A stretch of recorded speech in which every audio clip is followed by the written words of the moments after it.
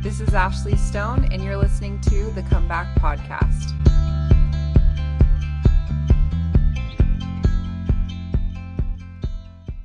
Bruce, I'm so excited to have you on the podcast. I'd love to hear a little bit about you, kind of like where you're from, and we can jump into your story. I was born in Los Angeles, downtown LA actually, but we lived in the suburbs.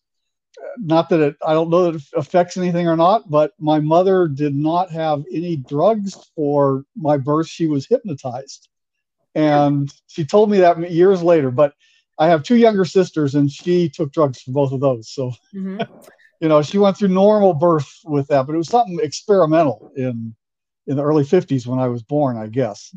We lived in Southern California for about my first 8 years, till 1960. And then we moved to Central Florida, which Winter Haven, Florida. Lived there for 4 years and then moved to west coast of Florida, where I lived much of the life up until the late 90s. Lived in Clearwater, Florida. My mother and father are both converts to the church both in their teens. My mother, she was always very devout. Once she joined the church, she stayed very faithful her entire life. My father, on the other hand, by the time I was young, had stopped coming to church, basically, and doing his own thing, became a jazz musician. We occasionally, when I was young, he would come to church, a couple times a year, Easter and Christmas. But then I remember one day I asked him, probably when I was about 10 years old, you going to come to church with us? It was either Easter or Christmas. He says, no, I don't want to be one of those Mormons that just goes at Christmas and Easter. So he chose to be one that never went at all, basically. Good parents, though. Neither, I had a pretty normal upbringing. I didn't like moving from California to Florida. I had a lot of good friends. And of course, when you move, you have to start all over again. When we went to Central Florida, Winter Haven, over the 4 years we were there, I made a lot of friends there. And then when we moved to Clearwater, though, I had trouble making friends. Winter Haven at the time was a very small town, so you kind of knew everybody. Clearwater, it's much bigger now than it was then, but still, it was a bigger place than Winter Haven. And so I had made friends with my next door neighbor, John, and he was not a member of the church, and later made friends with a couple others, but never had other than 2 or 3 close friends in Clearwater. I look back on it now, and I am convinced that I would have got into drugs earlier if I stayed in Winter Haven, being that crowd with the in crowd. When you're 12, you don't know anything about this stuff, but I kept in touch just with a few of them for a while, and most of them, by the time of high school, they were into it. I didn't really get into drugs till I was out of high school, till I graduated. I was very active. My mother took myself and my 2 sisters to church all the time. I believed I had a testimony. I think at that early stage, it was more, it was as much as leaning on my mother's testimony as anything. Interestingly enough, if I would ever stay home from church, which was very seldom, but every now and then, my dad would always, he wouldn't be at church, and he'd come by and say, "Oh, you're being a slacker today, huh?" Which really annoyed me. So it motivated me to go to church. But after I graduated from high school, I had a couple of friends, Tom and Alan. Alan, I had become friends with him about the time we went to high school. But our senior year, Alan's family moved to California, and Tom went to stay with him. For our senior year, I'd lost my 2 close friends. I had friends in the church that I went to seminary for 4 years. My mother was my teacher for 3 of those 4 years. Oh, wow. And so I didn't really have an excuse of that I couldn't get a ride. It was early morning seminary. And we lived, back then in Florida, the church was much smaller than it is now. I think we were maybe 10 miles from the chapel, from our house. And so my mom would go and we'd pick up other students to get to early morning seminary at the church building. And then she'd take us all to school afterwards. Seminary was a great influence on me because when I honestly didn't think I was learning anything, because I didn't think I was paying much attention. I wasn't really interested in seminary. I went more because of my mom than anything else. I found out later that I really picked up a lot of things. I remembered things when it came time to come back into the church. I remembered things that I had been taught, I had learned in seminary. So I was somewhat amazed. But that's getting a little ahead of the story. They say when at the end of the summer after my senior year in high school, um, Alan, who had moved to California, and Tom, who'd gone out there to spend I think it was just maybe the last semester with him. Alan's parents got a divorce, and he asked if he could come live with us at our house. And my parents knew him well because we had been friends for 3 or 4 years and done a lot of things together. He and Tom and I were those were my close friends, basically. Well, when he came back, he brought some marijuana with him. And I was at the point where I was still kind of going to church, but not really wanting to mostly because it just wasn't fun. And so we were out. I don't even remember the first time, but it was Tom Allen and me, and we were out somewhere, and he pulls out a joint, and I smoked it with him. And so for over that summer, we got into it. We'd do it a few times a week at first. And I remember saying, "Oh, I'd only do this once a week, only on weekends." So that didn't, because I was working, of course, to earn money, and didn't want to mess up my job. But I couldn't tell you how quickly. But it went from, weekends to every day by the end of that summer. I had enrolled in what was then a junior college, it was within 5 miles of my home. I was really into just, doing everything I could to smoke weed whenever possible. And so I was still trying to do that and go to school. And I would go to school, but I would skip. I mean, I'd pretty much get in my car, drive towards campus, and then just not go to school as much as I could. But I knew that I had to go a certain number of days, and of course I had to pass my courses to stay in school. So I kept track at that point enough to stay that first semester. And the first semester of junior college was enough like my senior year of high school. And in high school, I was a good student. I wasn't a great student. I never made straight A's, but I made A's and B's. In fact, if I didn't, even with B's, my father would get on me about, why didn't you make an A? He wasn't real hard, no verbal abuse or certainly no physical abuse or anything like that, but just enough pressure that I had to at least work some to do well enough in school. And I found that the first semester of junior college was close enough to that I didn't have to study hardly at all. Now, I got C's and D's basically, but made it through that first semester. And so I passed, I didn't fail. But then the second semester, I again didn't study, and I was basically smoking weed every day. And I would just skip school. I go to PE because I really enjoyed it. I took basketball and volleyball and the things I like to do. So I'd go to those classes, but I'd skip everything else. Well, at the time, you could go up till 6 weeks before the end of the semester at junior college and drop out as if you didn't get your money back, but it was as if you had never gone. So my grades were so bad, I wasn't even going to make D's this second semester. And so I dropped out with about 6 weeks to go, just like a day or so before. And I don't remember the discussion with my parents, but I'm sure it wasn't a pleasant one. But at the same time, this was the early 70s, and the Vietnam War was still active, very active, and the draft was active. And back then, the draft was a lottery based on your birth date. And if they would basically take the 300, the 365 days of the year. I don't remember for absolute certainty, but I was in the top 10 of the date. So I was going to be drafted.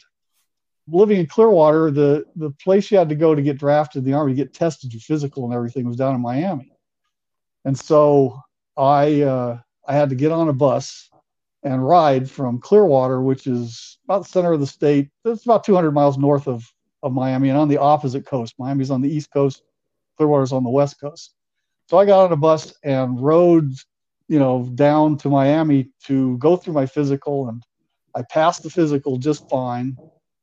And so I decided I didn't think I wanted to be drafted in the Army, So I joined the Air Force instead. I volunteered for the Air Force. That was how to get out of ending up in the Army. I still had the possibility of going to Vietnam, which my mother was just, she was mortified. She did not want me going to Vietnam. I'm sure her prayers had a lot to do with it. So, because I know that when I went and joined the Air Force, I went to the recruiter's office there in Clearwater and signed up, and they gave me a date. It was sometime in early April of 1972, as I remember.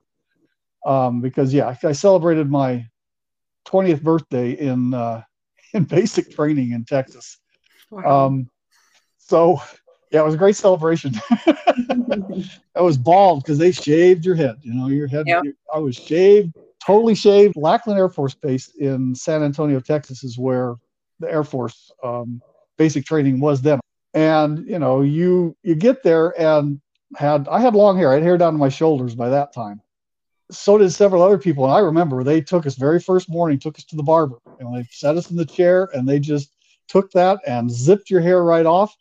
And I had met a few of the guys, talked to them before that. We came out. None of us recognized each other. We just looked so different with no hair on our head. And then you go to basic training, which, oh gosh, it's not the most pleasant, although the Air Force has got to be a lot easier than the Army or the Marines, I suppose. And I don't know anything about the Navy, but they really just try and belittle you and break you down. And so you'll listen to everything they say. And I remember I had a shirt that had 2 pockets in it, and I had kept some joints in the pocket. Now I was smart enough to have taken the joints out and thrown away, but I'm in there for the first day in our barracks, and the barracks is just this big room with 2 rows of beds. One set on each side of this long room with about 50 beds, and that's each one gets your own bed. Our tech sergeant, as they're called a drill instructor, I guess a DI. He said, all right, empty all your pockets out. And I had some paper and stuff in the pocket and put it right on the bed, right on your bed, empty your pocket. So I pulled the stuff out and put it there. And of course, some seeds and a little bit of grass fell out right on the bed. Oh man, did I get it? Didn't do anything, they're not about to kick me out of the Air Force yet for that. But boy, my DI, he was pretty tough on me. He'd said, he said, Rebek, I had thought you would be a leader, but you're just going to be in the back here for this whole thing. And then, went through the school. In school, they give you tests and decide where you're going to serve in the military. And the job they gave me that I ended up getting qualifying for, and so did 5 or 6 other of my squadron, was one that would keep us out of Vietnam. In other words, it was working with equipment that they didn't want in Vietnam. And looking back, I'm pretty sure that had a lot to do with my mother's prayers, because had I gone to Vietnam, I've met several people who did, and drugs were just, water was harder to find than drugs in Vietnam. And that would have been disastrous for me. I'm convinced. Nonetheless, out of basic training, we went to tech school, and that was at Lowry Air Force Base, which was just outside of Denver, Colorado, in Aurora, Colorado. I was there in the summer of 72.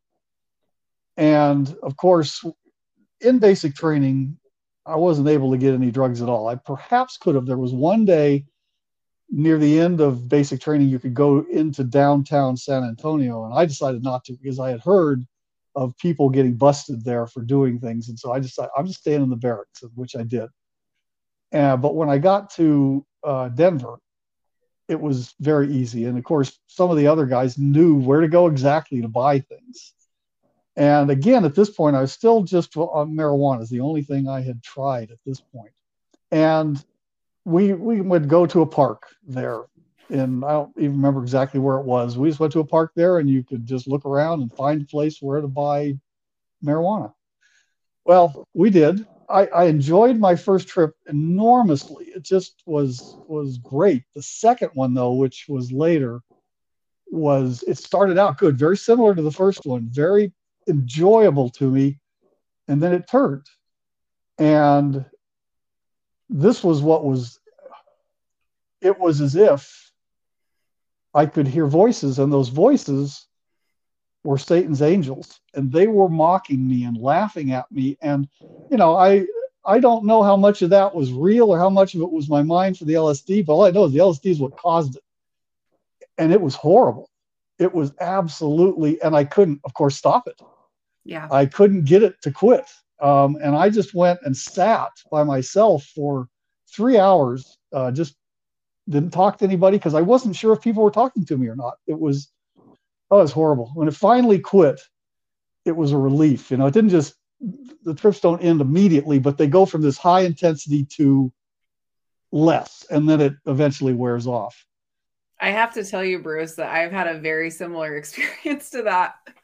I had a very similar experience where I was attempting to have a great time. And, you know, mine was, I was doing ecstasy with my friends. And I'm like 15 at the time doing this, but I was sat by myself alone in a bathroom saying my prayers for hours because I thought I was going to die. Like, it was the worst feeling ever. And it was like, I just wanted to get out of that experience that I was like off the high, and I was stuck. I couldn't get out of it. And I literally prayed in the bathroom for hours, just hoping that I would make it out.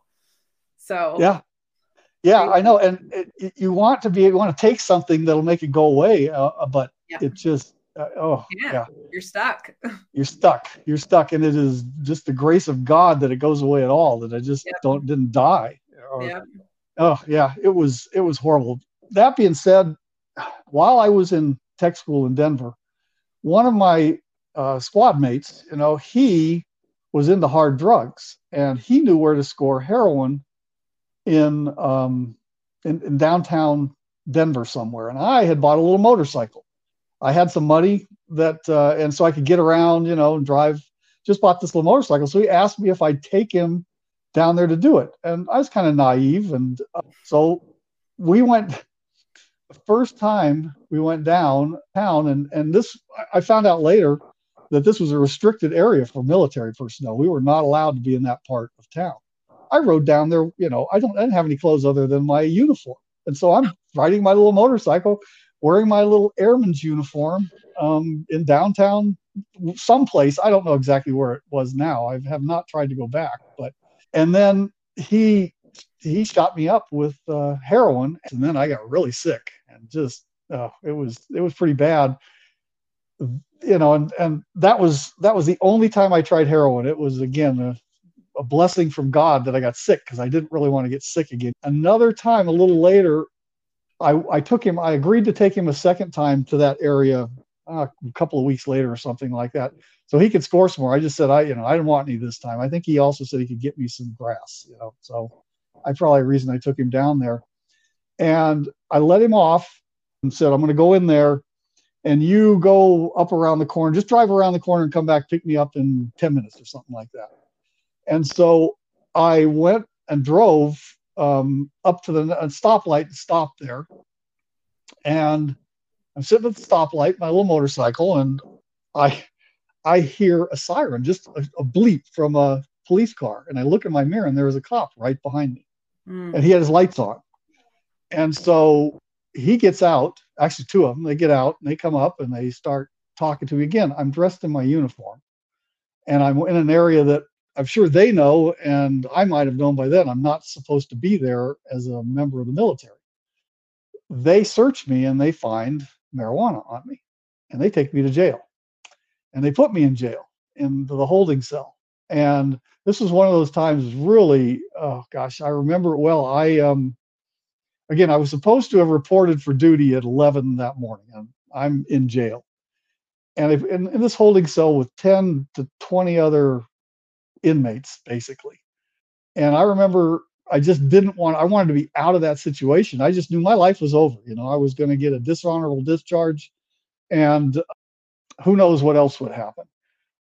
Yeah, I also remember there was one guy in the whole holding cell, only one guy. I was sitting by myself. I just wanted to be away from everybody. I was sitting over in one corner, and a guy comes over to me. He says, "What are you in for?" And I told him, I said, "They busted for drugs." He says, "I'm in for arson." And I just thought, oh my gosh, get this guy away from me. I just didn't talk to him and went over and sat there all night. I don't remember if I slept or not. Because I just was in dire straits, but I didn't pray. I wasn't praying for the Lord to get me out of there. I thought my life's over. That I'm never going to get a job, be kicked out of the Air Force, whatever. Well, the next morning they call my name, and they take me out, and they say, we're releasing you. I guess they didn't say why. They didn't give me my grass back, but they did give me a few other things, sunglasses, my wallet, stuff like that they had taken from me. And they just said, don't do this again. But I hadn't learned anything. They, I had to go pay to get my motorcycle out of impound. I think it cost $50 back in 1972, probably costs a lot more now. But I rode to the park where bought grass, and I bought grass that day. And I had learned absolutely nothing. But because I felt like I was kind of on top of the world. I had to dodge this bullet. I went, I had to go back to my spot, but since it was a Saturday, I had missed Friday, but I hadn't missed 2 days. And I went and reported. They asked me what happened. I told them some lies. I had ridden to Boulder, Colorado, and my motorcycle had died or something like that. I lied to them, and they slapped me on the hand and said, "Oh, if it ever happens again, call us." Now, obviously, this was well before cell phones, so it's not like I had a cell phone or anything. I said, "Sure, absolutely sorry, never happened again." But I got out of it and just went and finished tech school. Interestingly enough, they tell you when you go into tech school, they ask you where are the three places you want to serve after you get into the regular military. No longer in training, now you're going to go do your job. And they say one of the things they said is put the three places you don't want to go, because they never send you to any of the places that you put on that list. So in Clearwater, across the bay is Tampa, and Tampa Bay there's an Air Force base. So I put Tampa as one of my three because I didn't want to go to Tampa. Well, that's where they sent me right out of tech school. They only kept me there for 3 months because my job that I did, they were phasing it out in the Tampa area. And so after about 3 months, so basically when I was in Tampa, I mean, I went home every night. I never slept once on base in Tampa because it was only 30-mile drive from my parents' house. And I slept there, and of course got back in with friends, and had some other experiences with other drugs. One of the things I'm convinced that the Lord blessed me with was that the hard drugs weren't as available to me, weren't as accessible. Had I had them, I don't think I'd be alive today. I don't think I'd been alive, 40 years ago or 50 years ago. I would have passed away because of drugs. But marijuana was just a constant. And so after 3 months, they shipped me out to California, Central California, Merced. There it was Castle Air Force Base. That base has been closed since then, but it was a training base for pilots for flying the large planes, the B-52s and the KC-135s. And the KC-135s are the ones that refuel planes in midair. And so they would train pilots in that. And they had I didn't have anything to do with flying. Amazing. In the Air Force, I never once went on a military plane the entire time I was in the Air Force, because my job was working with hardware and things. And so they had me in another part of the base, and of course got back into the drugs, mainly marijuana, occasionally other things, but mostly just marijuana. And I was there in a castle for about a year, and decided that, and we got a place. I had two roommates that in my squadron that we decided to get a place off base, rent an apartment with the three of us. And we got a nice place that wasn't too far from the Air Force base. But of course, there you could have parties and do all kinds of things that you couldn't do on base, and weren't so worried about them having a emergency inspection of your locker there on base, because you never knew where to keep any of the drugs when you're on base. So after approximately, I don't know, 8, 9 months of living off base, I decided it was a great idea to start selling because I could make profit. I had saved enough money. I could buy a kilo of grass and sell it, in little individual ounces, bags we call them. And so I did that once, and I sold it, kept some for myself, sold some of it. And, we had parties, not often, but I'd say once a month. And then one day, the police showed up well, it was the military police, but with the local county police, because since we lived off base, military police had sent people to our parties and knew what we were doing, and they knew where to go immediately to find the marijuana I had hidden in this big canister like thing where you just lift the top off. They walked right in, opened the top, and there it was down there. And they took us to jail. And that was the second time. It was a really, I can't say, at least this time I wasn't by myself because my two roommates were with me, among with one other guy who happened to be there that night with us, who wasn't our roommate. Poor guy. He luckily, Brett, they released him because he wasn't one of the sellers. Essentially, that was me mostly, but my two roommates got busted because they lived with me. And so I had to call my dad. I think it was about probably 2 in the morning his time. I called him to tell him I needed to be bailed out of jail because I was going to stay there in jail until someone bailed me out. I think it was like about $10,000 is what he had to put up for the bail. And so that was not a pleasant conversation. And he said I could be out there a little over a week from now. I spent, I think, 10 days in the county jail. Again, with the other guys who've been busted with me, we were all in the same cell. Really demeaning thing, terrible food, just not a pleasant place. No exercise. And when you're in the county lockup like this, they don't even let you out to walk around. You just basically have a big cell with beds on one side and a bathroom on the other, and the bathroom has no doors on it whatsoever, just a toilet basically, so everybody can see everything while it's going on. When I got out this time, my dad came out to bail us out. He bailed me out and one of my roommates because his father would not bail him out. He said, you can stay there. And so my dad volunteered to bail my friend out, Rick, too, and so that we could all get out. And they took us to court, gave us a court date of, I think, a couple months in advance. And, we're free on bail. I got permission to go back to Florida. And at this time, I think, yeah, I said I had two younger sisters. Like I like to say, they're much younger than me because I'm old, they're not. But they were both students at BYU at the time. And so I flew from California to Salt Lake. Well, I guess to Salt Lake, and then I think my sister picked me up and drove me down, and I stayed at her apartment for one night to just see what BYU was like. And I remember earlier when back when I was still thinking about going to college before I went into the military, there was just one college I was not going to go to, and that was BYU. I don't have anything to do with the church, BYU, anything. But I spent one day there with my two sisters and some of their friends, and I kind of fell in love with the campus. I thought, oh, this is not bad. And at that point, I was thinking about, I need to do something different in my life. Maybe what I've been doing with drugs is not so good. It's not so much fun anymore. After you smoked weed every day for a few months, the highs aren't the same. You just can't get as high anymore. It's just kind of like, well, I'm just doing this because I'm doing it. And it started to mess up my lungs. I started to cough and hack a lot. And so, of course, and of course, I'm facing jail time. And so I spent that day or so with them and then flew back to Florida. I hadn't really committed to anything yet, certainly to my parents. My mother, as I said earlier, was still very devout.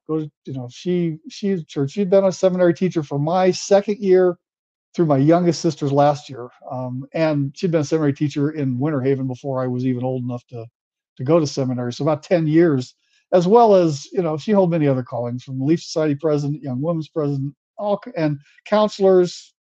She just was very faithful. I remember going back, and I had been in this ward. It was called the Dunedin ward, was what it was called. And I had, of course, been in that ward since I was 12 years old, and now I was 22, I think, 23, something like that. And so I knew most of the people in the ward. Now, I've been gone for about 3 years because I quit going to church, and then I went off into the military for 2 years. And I think this was, more desperation on my part. I never doubted the church, never doubted that there was God. I just kind of didn't want him to have anything to do with me because I was having fun. I was enjoying life. Well, I wasn't enjoying life anymore. And so I feel bad. It's not like all of a sudden I felt like, oh, I need to love my Savior. It was more like, no, I need help. I want out of this. I really don't want this situation to continue. And so I remember I told my mom sometime in the week, said, I think I'll go to church with you on Sunday. I think she probably almost fainted because I'd given her no indication I was ready to repent or do anything. Like I said, I think it was more my part out of desperation. But the Lord doesn't care. You know, he just wants you to turn to him and repent. And so I went with her, and my mom, as I said, she being a seminary teacher all those years, she had 2 or 3 file cabinets full of subjects to teach lessons and to give talks and all those things. And because she'd been asked to do it many times as well as, teach classes. And I remember her telling me that while we were there at church, the following Sunday, she was giving a talk in sacrament meeting, and she didn't know what to talk about, and that was like unheard of for my mom. She, of course, like she could pick any topic, and I said to her, "Well, how about I give you a talk?" Again, she looked at me. She said, "Well, I think the bishop would have to approve of that." Now, the bishop had not been bishop before I stopped going to church, but I knew him well. He was a big basketball player, and he had helped organize a city league team for our ward, and I loved to play basketball. So I would always play. Even when I was not going to church, I would go to the basketball games. I was quite a rebel, but like I said, by that time, this before I left, to be in the military, I was playing, and he was the coach on the team. Well, he'd been called as bishop a year or so before I came back. Then I remember Ron Ron Chapman was his counselor, and I had not met Ron. He had moved into the ward before, but he was conducting that month. So my mom said, "You got to go tell Ron you want to give my talk, see if it's okay." I mean, I still remember Ron and I became good friends after that. Ron has since passed away, but when I said to him, "This is who I am, and I'd like to give my mom's talk next week," his mouth just dropped open, and he just, "I'll get back to you on that." And so he called me later that night, and he told me later he'd talked to Bishop Montgomery, and Bishop Montgomery had said, "Well, let him talk." He said, "I trust him." And so the next Sunday, I got up and told the congregation what I'd been doing for the past 3 years. All the drugs. I remember saying, I want to believe that this is the true church, that it's the Savior's church. And I don't know what else I said. I was probably up there for 5 minutes, maybe, whatever. But sat down after, and afterwards, some good friends I'd known, Walt and Rose Benson. Walt had been my home teaching companion all my years from being a teacher, up through a priest. He'd been our home teacher for many years. He was my church dad, I called him, because when there were father-son campouts, my dad didn't go on those, but Walt would take me. And so he and his wife, Rose, had invited me over that night. And I remember they played a recording of from a man named Floyd Weston. It's called the 17 Points to the True Gospel. You can still get this on. You can find the recording on YouTube if you ever want to listen to it. It's about his journey into becoming a member. He and 3 or 4 other friends of his that all got together one day and wrote on a chalkboard all the things that the true church needed to have, and they had never heard of the Church of Jesus Christ at that point. 3 of the 4, yeah, there were 4 of them, and then this was during World War II time. They all went into the war, and Floyd tells his story about how he found the church, and then his companions also found the church too, all but one, who was killed in the war. It's the only one that didn't join the church, and he found out about that later. Anyway, very interesting. Now, it was interesting because I loved listening to that story, but I remember thinking that in listening to it, yeah, I believe this is all true. I don't need the proof. It's nice, and I know that I can listen to his story and have the same kind of thing, but I knew that the church was true, and I knew I needed to come back. And so that was kind of the beginning of my journey. However, a few months later, I had to fly back out to California, and stay there for a week or so to find out whether I was going to be put in jail or not. I remember fasting and praying that I wouldn't be put in jail. I just, Heavenly Father, I don't need to be in jail. This won't be good for me. It's, to make a longer story short, I ended up in jail. They put me in jail. I think, if I remember, I got a 9-month sentence along with the two of my friends who were busted with me. We all got a 9-month sentence, but it was a work release program where you could, if you could get a job, if you get someone to hire you on the outside, so you could work a job from 8 to 5 and then just spend nights and weekends when you weren't working in the compound. It wasn't in the jail. It was an outdoor compound with wire fence, and you at least had a yard with a basketball hoop, and they had a day room with a television set, and you could walk around as long as you stayed inside a fairly big compound. So it was much better than being in a regular jail, but it was jail nonetheless. And my Walt Benson, who happened to be an insurance agent, found a fellow insurance agent who happened to be bishop of one of the wards in Merced, and they took me in. Now, I had to meet with him because they had young children my age too, or just a little younger than me, teenagers. And he wanted to interview me, make sure I wasn't going to be a bad influence, that they'd take me in their home, because I had to be there pretty much for a week to go to court a couple of times before I went to the final hearing. So they took me in, and they also happened to run for a business a lumber yard there in Merced, California. And so they offered me to be able to work there in the lumber yard while I was on this work release program, so I didn't have to actually go into lockup and spend my time there. It was a very good time. I had committed to to the Lord. I'm gonna stick this out. Even in that facility, there were drugs available, and only once did I fall back into my own habits, but I did, and I, of course, felt terrible about that. But the wonderful thing is, the Lord, he accepts repentance. He didn't, I didn't get out early. I mean, I got out in 6 months, but that's time off. If you don't mess up for the 6 months, they take off a half a day for every day you spend in there, so you can get out early. So we all of us, all of myself and the other two, got out in 6 months instead of spending the full 9 months in there. And after that, I went back to Florida, got a job.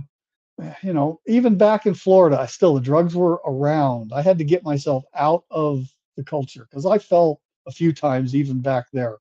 But I never had fun again doing it, because I knew that I had been given enough chances that, because really I could have been locked up for a lot longer than 6 months, and I could have been with hardened criminals. I could have been dead if I'd had more access to the hard drugs.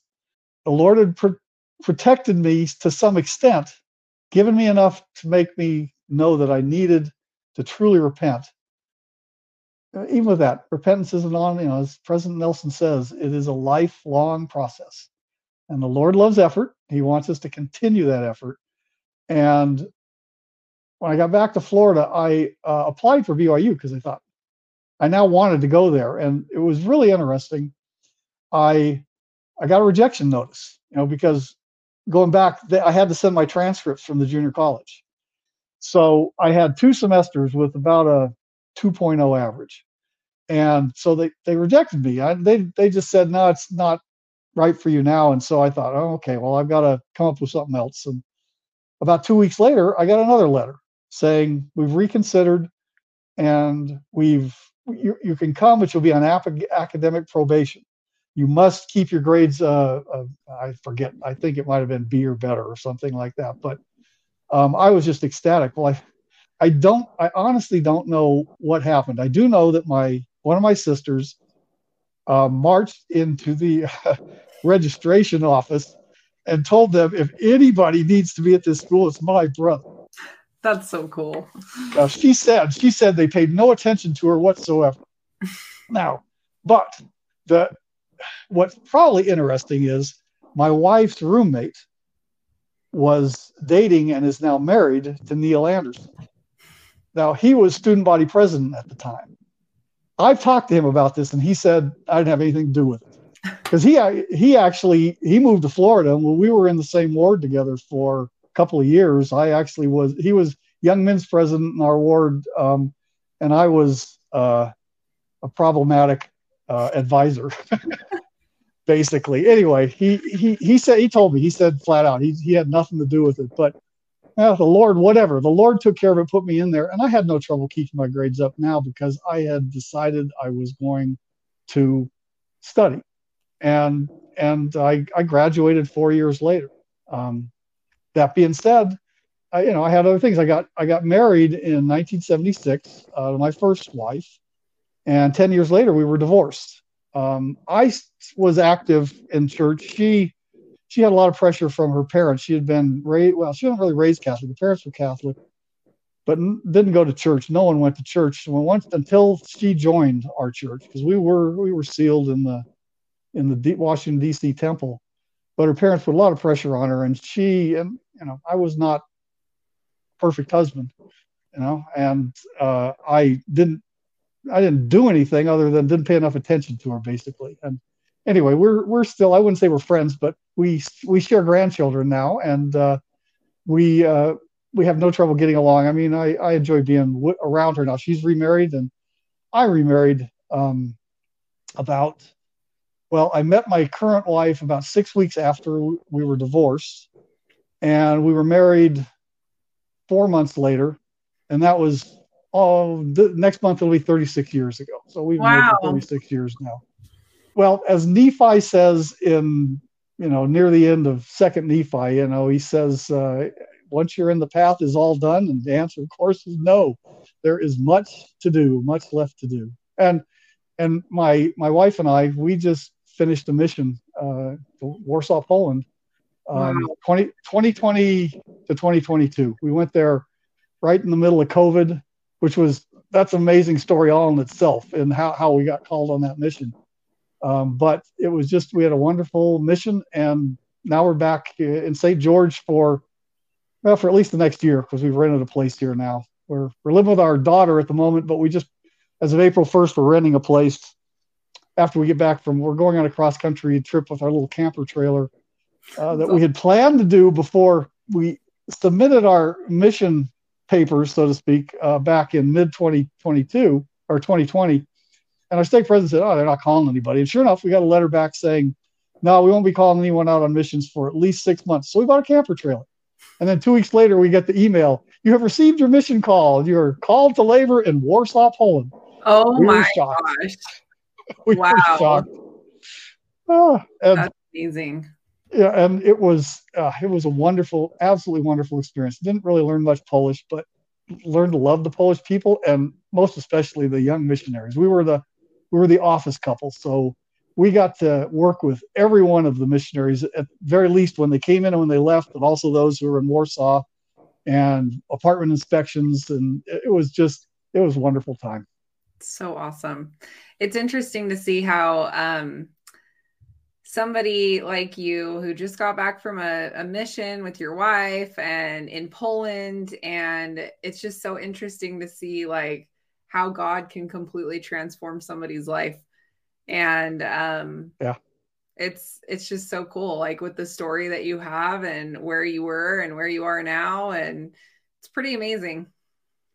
It is. I mean, I chose not to serve a mission, as a young man. I had lots of excuses. I found out later that the bishop came and asked my father and if I could serve a mission. My father told him no. Not that my father really, my father just wanted to be contrary. It also, being the Vietnam War, there was a policy at the time that only one missionary per ward could be out at any given time. Now, we just didn't happen to have any in our ward. And the bishop did come to my house and asked me to go on a mission, but I had stopped coming to church by that time. And I told him no. And I have regretted that for, since that. I lived in Florida from 1960 until 1998, when my job moved me up to New York. And we lived in New York for almost 17 years. And I remember telling the story in the branch we were living in, that I still hated that I chose not to go on a mission. I had to have one of the sisters in our ward come up and tell me, she said she prayed about it, and the God told her to tell me he has forgiven me. And that's how I still regret it, but she was just an angel to tell me that.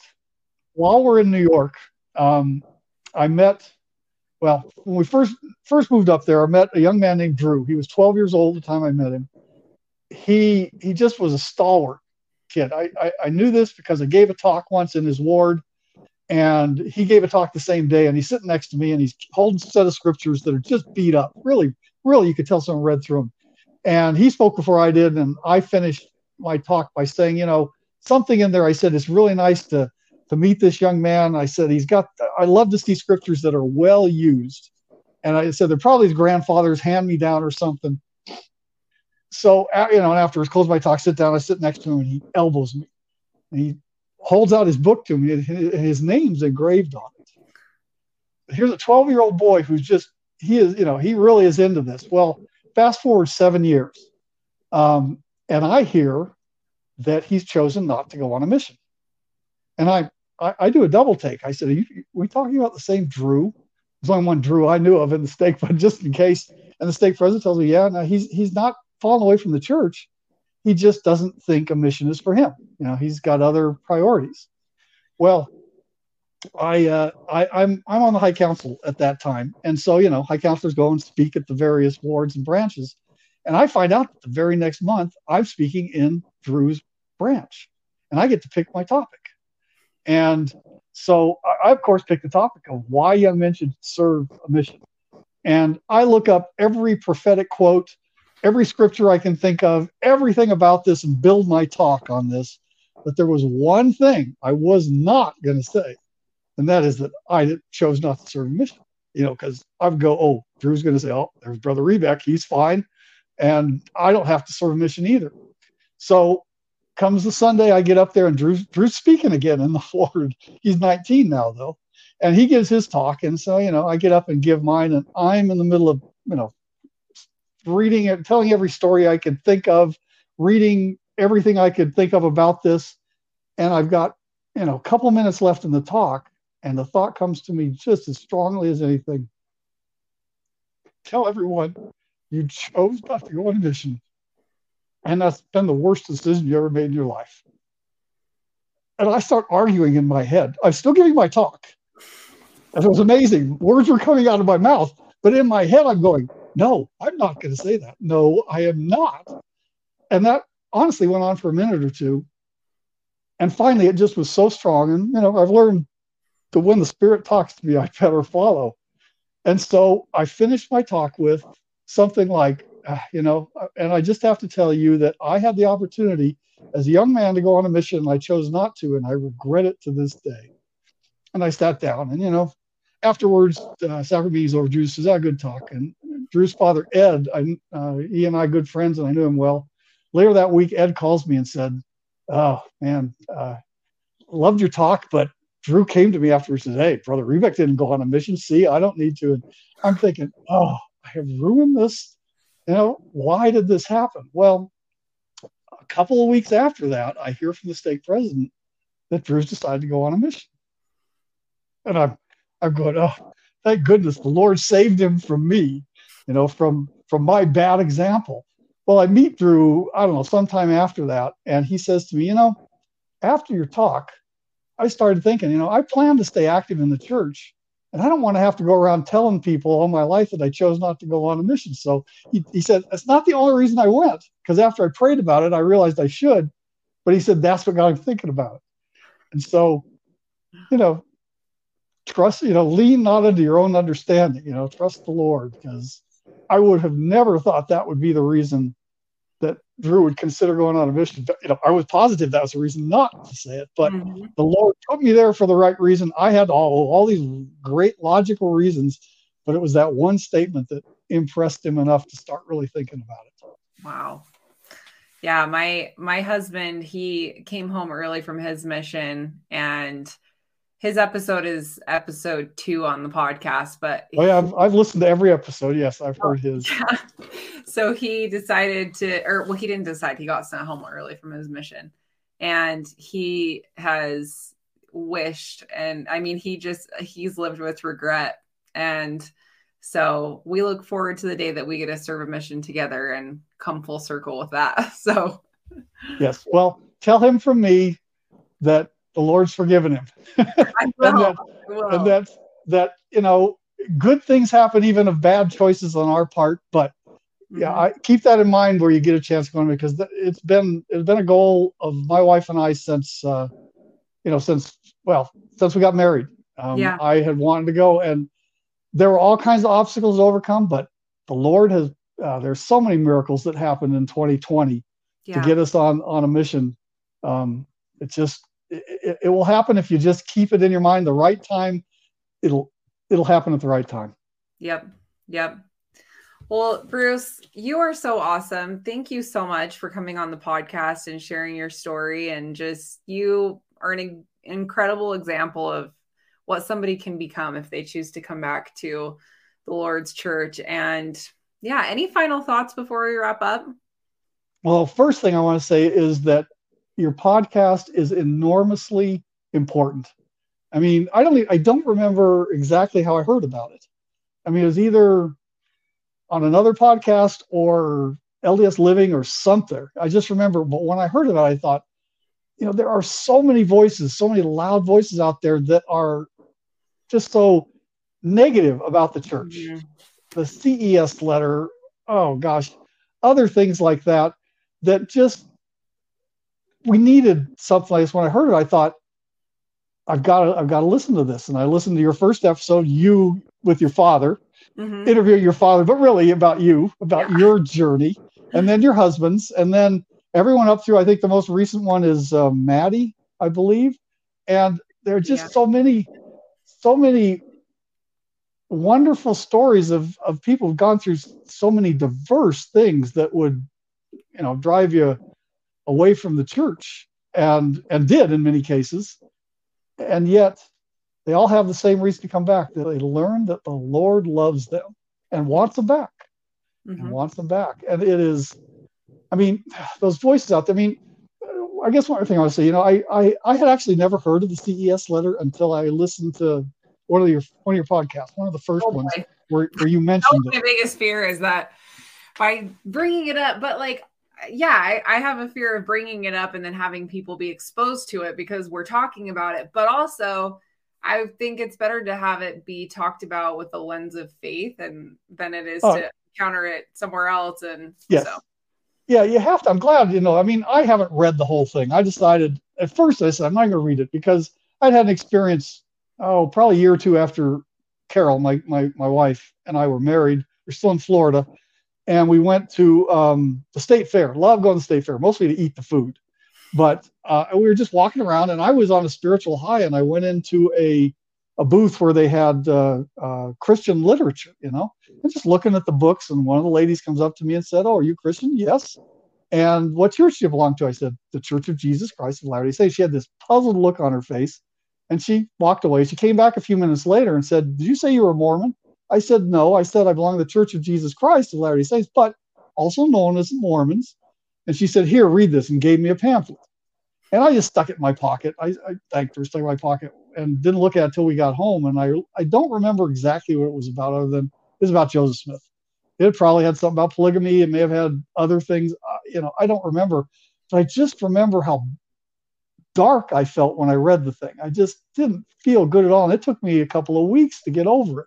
It's not like I was saying, "Oh, I'm going to quit going to church." It's like, I just don't want to feel like this anymore. mm-hmm. And I couldn't answer some of the questions Mm-hmm. that were in that pamphlet at the time. I've since, I've learned a lot more over the past 30 some years.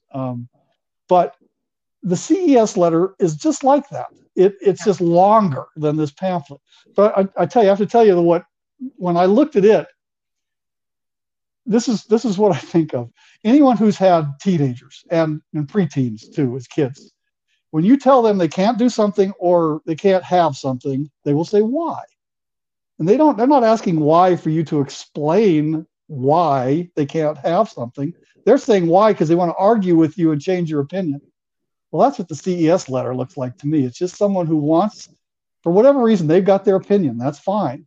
But they want me now to believe any of those things. And it's just, I mean, as I said, I read it. I didn't get such a dark feeling as I was reading through it. I got this feeling of, poor guy who wrote this thing. If he's sincere, it's sad. If he's not sincere, then it's just that's sad too. Yeah, for sure. I think that it's been really cool to hear the people who have had the experience of reading it and then coming back. They had the questions and then they came back after a faith crisis of reading that and then their experience of coming back. And it's been, I think, really good because I know multiple people that was something that completely just challenged their faith and they left over it. And so, I still have not read it and I don't have any desire to because I already know everything that it says because I've heard from people on the podcast and other people. And the reason that I don't read it is for that exact reason of just that the darkness that, accompanies it. And I think that it's been so interesting to hear all of the just all the conversation surrounding people who have really dug into it and then come up with their response to it. And I'm grateful for all of the people that do all of this work to bring light to why it's so ridiculous. So yeah. Well, I can't remember who it was, but one of your guests said he's halfway through answering all the questions, and God bless him for that. Bridger, yeah, because he has the personality and that this is a challenge to him. Yep. And I think that's great. I think it's marvelous. I do too. He's awesome. Yeah, he has a whole response that he's putting together, which I think is awesome. Yeah, me too.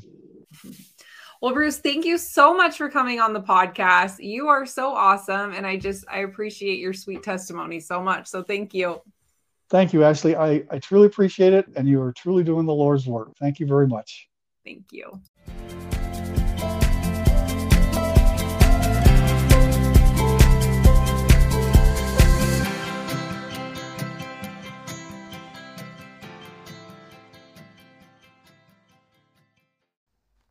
Hey guys, first off, I want to give you a heartfelt thank you to all of you that support the podcast.